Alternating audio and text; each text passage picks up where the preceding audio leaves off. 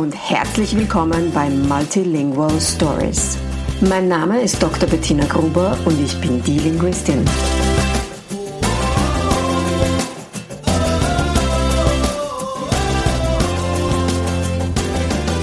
Ich unterstütze voller Begeisterung mehrsprachige Familien mit Herz und Verstand auf ihrem individuellen Weg, damit ihre Kinder alle Familiensprachen erfolgreich und mit Leichtigkeit lernen können. In meinem Podcast bekommst du sehr persönliche Geschichten von Mehrsprachigkeit aus der ganzen Welt zu hören. Lehn dich zurück und lass dich inspirieren. Hello and welcome to today's episode of Multilingual Stories, another English episode today, again with Yoshito Darman-Shimamori. If you've been listening to my podcast for a little longer, you might have already heard the podcast episode we recorded some time ago. Now, Yoshito is back again. Yoshito is also known as Multilingual Dad from Instagram. Hi, Yoshito. I'm happy to have you back, and we'll talk about why you're back again in just a second. First of all, do you want to introduce yourself to our listeners? Yeah, thank you very much for having me back, Bettina. So I am half French, half Japanese. I grew up in France, and Japanese is my minority language. And so I learned it in France, and not always easy, but we can talk about that later. And now I live in England, and my main job is teacher of languages. So I teach French and Spanish. And on the side, I'm writing books and creating contents to help multilingual families, especially with reading and writing, to help them teach their children how to read and write their home languages. And I have two sons myself who are 6 and 9, and they speak French, English, and Korean because my wife is Korean. You're currently also in Korea. You're calling from Korea right now. Yeah, Super exciting. Yeah, that's one of the perks of being a teacher and being able to work abroad in the remaining time. Amazing. So you concern yourself, or you post a lot about, as you said, reading and writing, teaching children to read and write in multiple languages, which is a super important skill, I think. I remember I once had a student at the university who was bilingual herself, and she said that she was still angry with her parents because they never taught her to read and write in Serbian. I think that was Serbian. And she feels like she's really missing an essential part of the language and the culture, because she doesn't really have access to all the information that she could have access to, and to those parts of the culture. I think it's independence as well, to be able to research on our own what interests us, and exactly, so it's quite important. Exactly. So you have a lot of playful ways. You are not so much about standing up at the blackboard and teaching the children how to read and write. Do you want to just, briefly take us on your journey of reading and writing with your kids at home? Yeah. So I started with my eldest when he was about 6 years old, 6.5. And also maybe what I should say is, like you said, I try to focus on the playful way. Whether it's in my teaching job in school or with my children, but I think it's even more important with our own children, because as parents, it's difficult to create a teacher-student relationship when you already have a parents-child relationship. And we can maximize on this by doing everything we usually do, so having fun, but we can include some learning in that. And in my previous book, so the Parents Guide to Raising Multilingual Children, I explained quite a lot how you can do that. And so now my sons so their main language, which is the school language, is English. So they read fluently in it. My eldest reads even faster in English than I can do. And then they read also. So my eldest reads fluently French. Not as fast as in English, but fluently enough so that he can pick up a book, read, and enjoy it.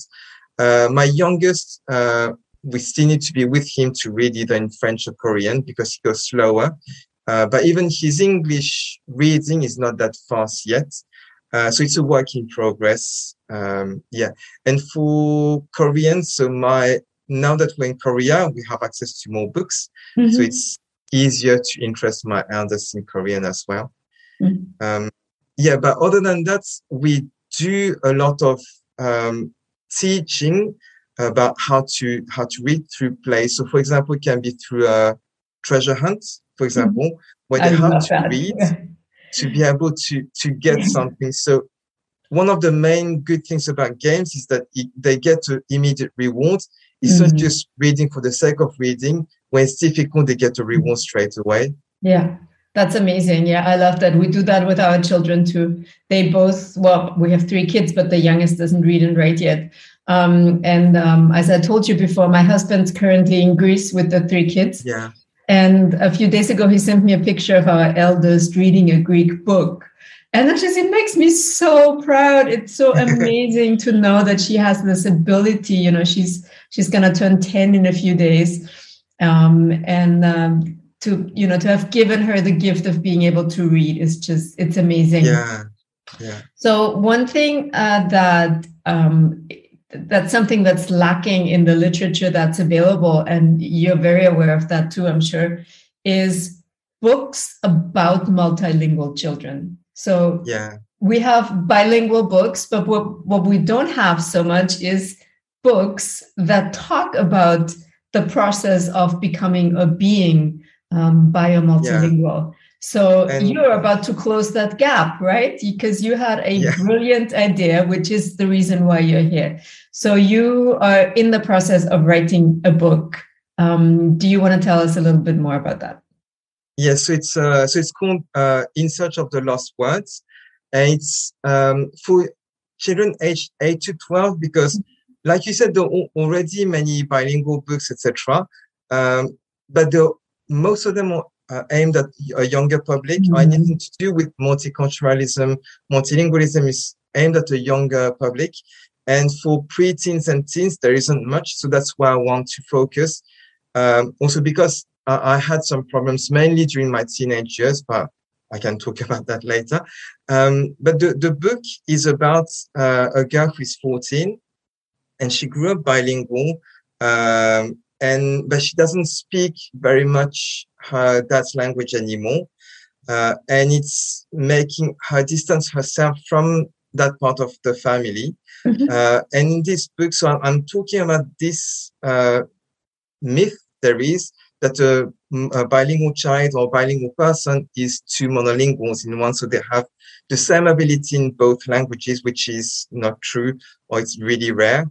And so she goes back in time mysteriously at some one night, and during that time travel, she meets her grandpa as an 8-year-old child, and with him they're going to save his grandma, so her great grandma. So there is a lot of there is an adventure basically that she is living with her grandpa, even if they don't really speak the same language. And by getting closer, she starts being more at ease to speak her dad's language. And so the other message of the book is really that it's not because we don't speak really well language that we can't distance ourselves from our family. It's because we're close to them that we want to speak the language. So it's emphasizing on the emotional side. So if we are close to people, friends, family, etc., we will want to communicate with them in a effective way, so speak their language as well. That's beautiful. So you're incorporating the challenges, or one of the big challenges of children growing up bilingually or multilingually, namely that they're not as confident in the minority language of the family. So that's a great topic for a book. But you're also incorporating bilingualism in itself in the book. Tell us, how do you do that? So first, it's a graphic novel. So there are speech bubbles, etc. And I chose this format because the images can help a lot to try to understand what's going on. And it's bilingual, but it's a personalizable book in the sense that there are speech bubbles in the majority language. So that's going to be all written. So for example, in English. And if the child, like for example, my son, he can take Korean as his minority language when he has to, but he can choose Korean and complete some of the speech bubbles in Korean. So because the girl in the book is between two languages and she understands just one, I wanted the reader to go through the process of working on what's being said around them. So from the action they can see, also some keywords they can pick up. So around some speech bubbles that are empty, there are some keywords that the main character is picking up, and the reader is going to work out what the message was and write. So it can be on their own or with the help of their parents, but they can complete the speech bubble. So at the end, it's a book that's bilingual and that's at their level. So the vocabulary they're going to be using is the vocabulary they know, so they can write, and not something too complex. That's amazing. So which language is the book going to be published in? So the first version I'm going to print out. So there are going to be 3 languages. One where English is the majority language, one with French as a majority language, and one with Spanish as the majority language. Great. That covers a lot of ground, linguistically speaking. Yeah, that's amazing. And hopefully I'll be able to publish other versions as well later. But we'll have to talk about German then. Yeah, definitely. Yeah. Great. That's the next step. I have a few other languages that I have planned. So I have German, Italian, Dutch that I'm planning, and also Japanese and Korean, because my wife and I can do the translations. But yeah, so it would be 5 additional languages a bit later. Cool. But we're not quite there yet. You're still working on the book as we speak, basically. Yeah. And you do need financing for the book, which is why you came up with the idea of starting a Kickstarter campaign. Tell us a little bit about that.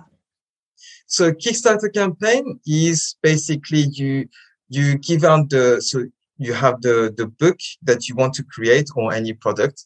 But you also give a lot of rewards to thank people, to back to trust, to have faith in your project and to help you financially.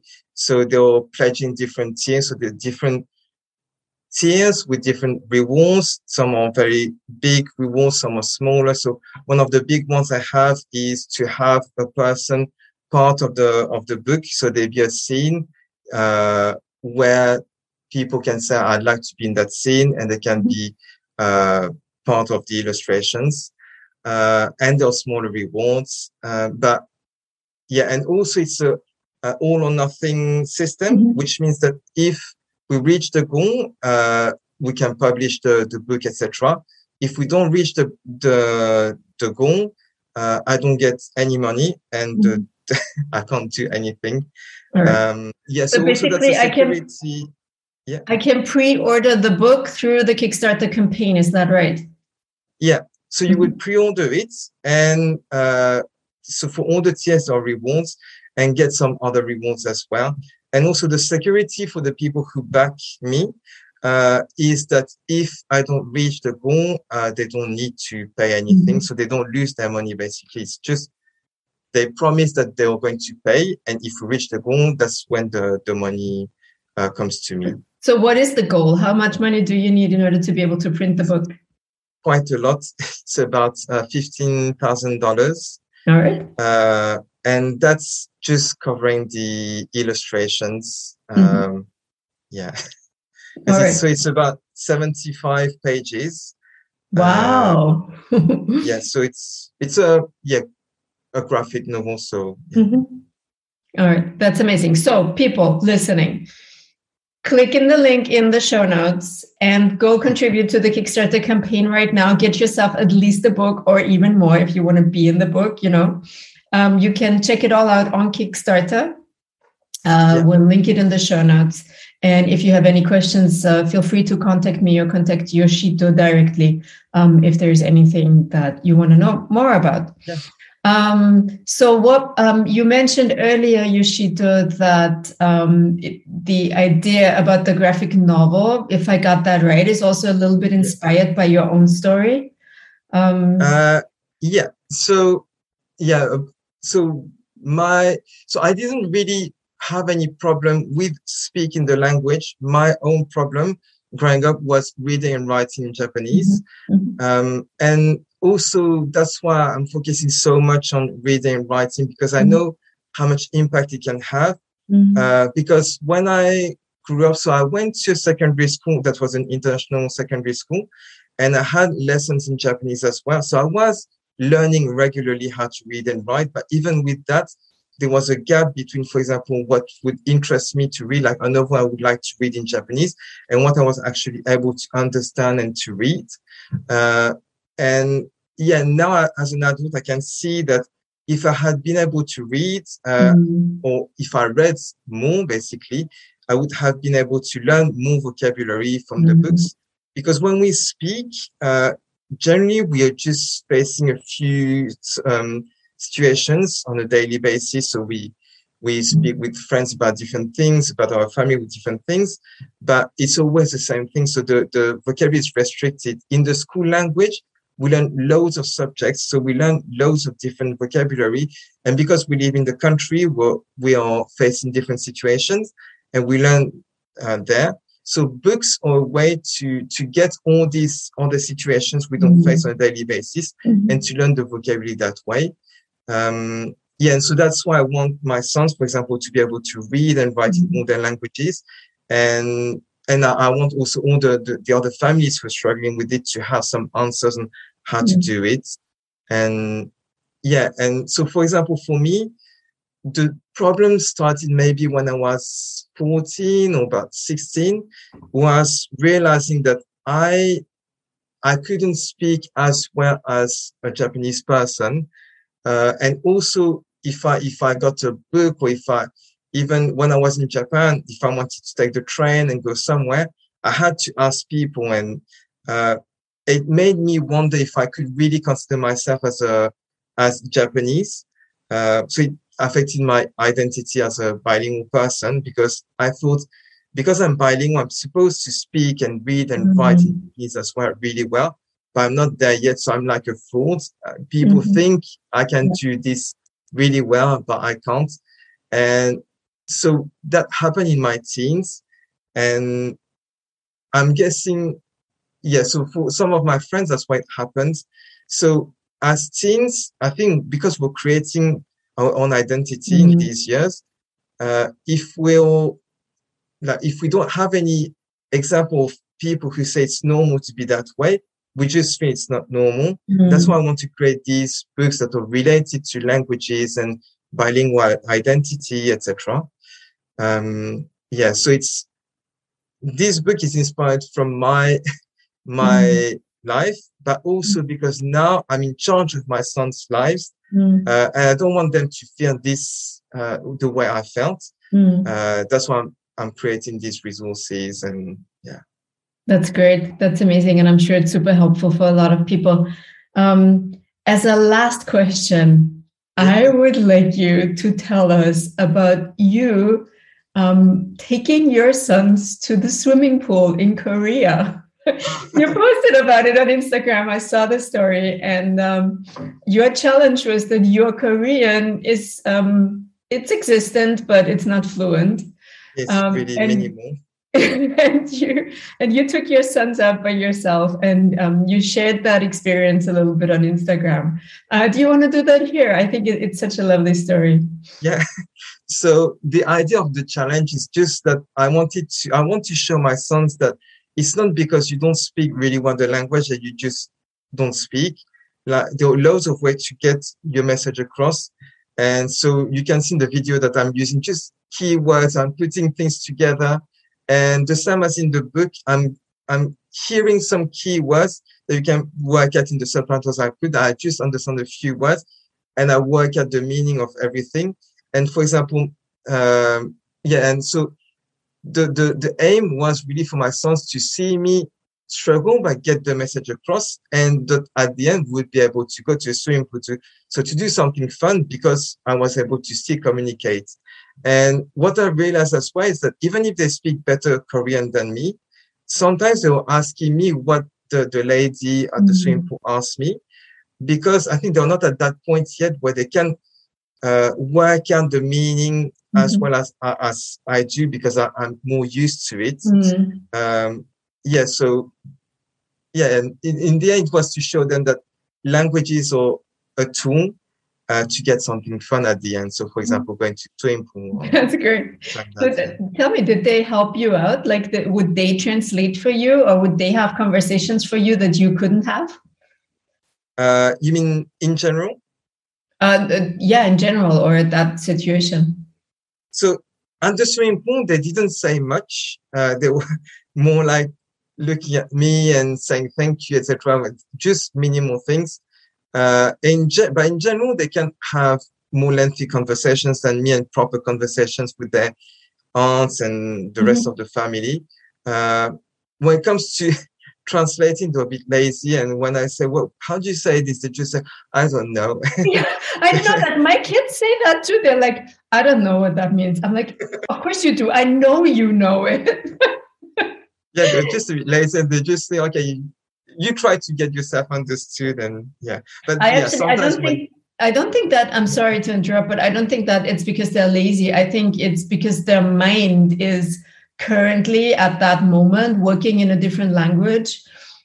So they're not in the flow, because that we always need to suppress the languages cognitively, suppress the languages we are not using. So I don't think that has anything to do with laziness, but when they say, I don't know, at that moment, they really don't know. They cannot access that word that they would otherwise, if they were speaking Greek, or if they were in the middle of a Korean conversation at that moment, they would freely use the word because it would be activated in their brain. But it's more like they don't want to make the effort. They don't want to make the effort. Or maybe it's that they don't want to make the effort to activate that and put themselves into the Korean or Greek, in my case, setting. Mentally. And I'm planning on other challenges. Sorry. Oh, you're planning on other challenges. Do tell. Yeah. So this one is more like, I want them to, because one thing that's specific to Korean is that you need to speak with different degrees of politeness to different people. So, for example, between brothers, they can just speak like in a familiar way. But if they speak to their aunts already, they need to use a degree of politeness, which they don't always think about. And so the same when they go outside and, for example, speak to a shopkeeper or something, they need to speak in a polite way, which they are used to now. It's fine. So it should be fine. But I want also to increase some literacy. So I'm going to ask my wife to give us a list of things to buy in the store. So grocery things. So they know all the food items, etc. There might be a few things that are specific to things we find in Korea, not in England, that they might struggle with, but I want them to read the list and to find the items. And if they don't know what it is, to ask a shopkeeper for some help. And I'll just be there because I can't just let them go on their own. So that's more a challenge for them than for me. Yeah, that's good. Yeah, that's amazing. I love it. So, to conclude, again, you're writing an amazing graphic novel about and for bilingual teens. And whoever wants or is interested, please check out the Kickstarter campaign in the link in the show notes and secure yourself a book. The Kickstarter campaign runs for 4 weeks in total. But do it right now before you forget and donate to the Kickstarter campaign. Thank you so much. Yoshito, I wish you all the best for this campaign and for the book. I hope you get loads and loads of money for it so you can produce it and you can distribute it and you can create it in more languages so that more people have access to it. Thank you so much for your time and for reaching out to me. Thank you very much for this interview. Thank you very much. Anytime. You're welcome.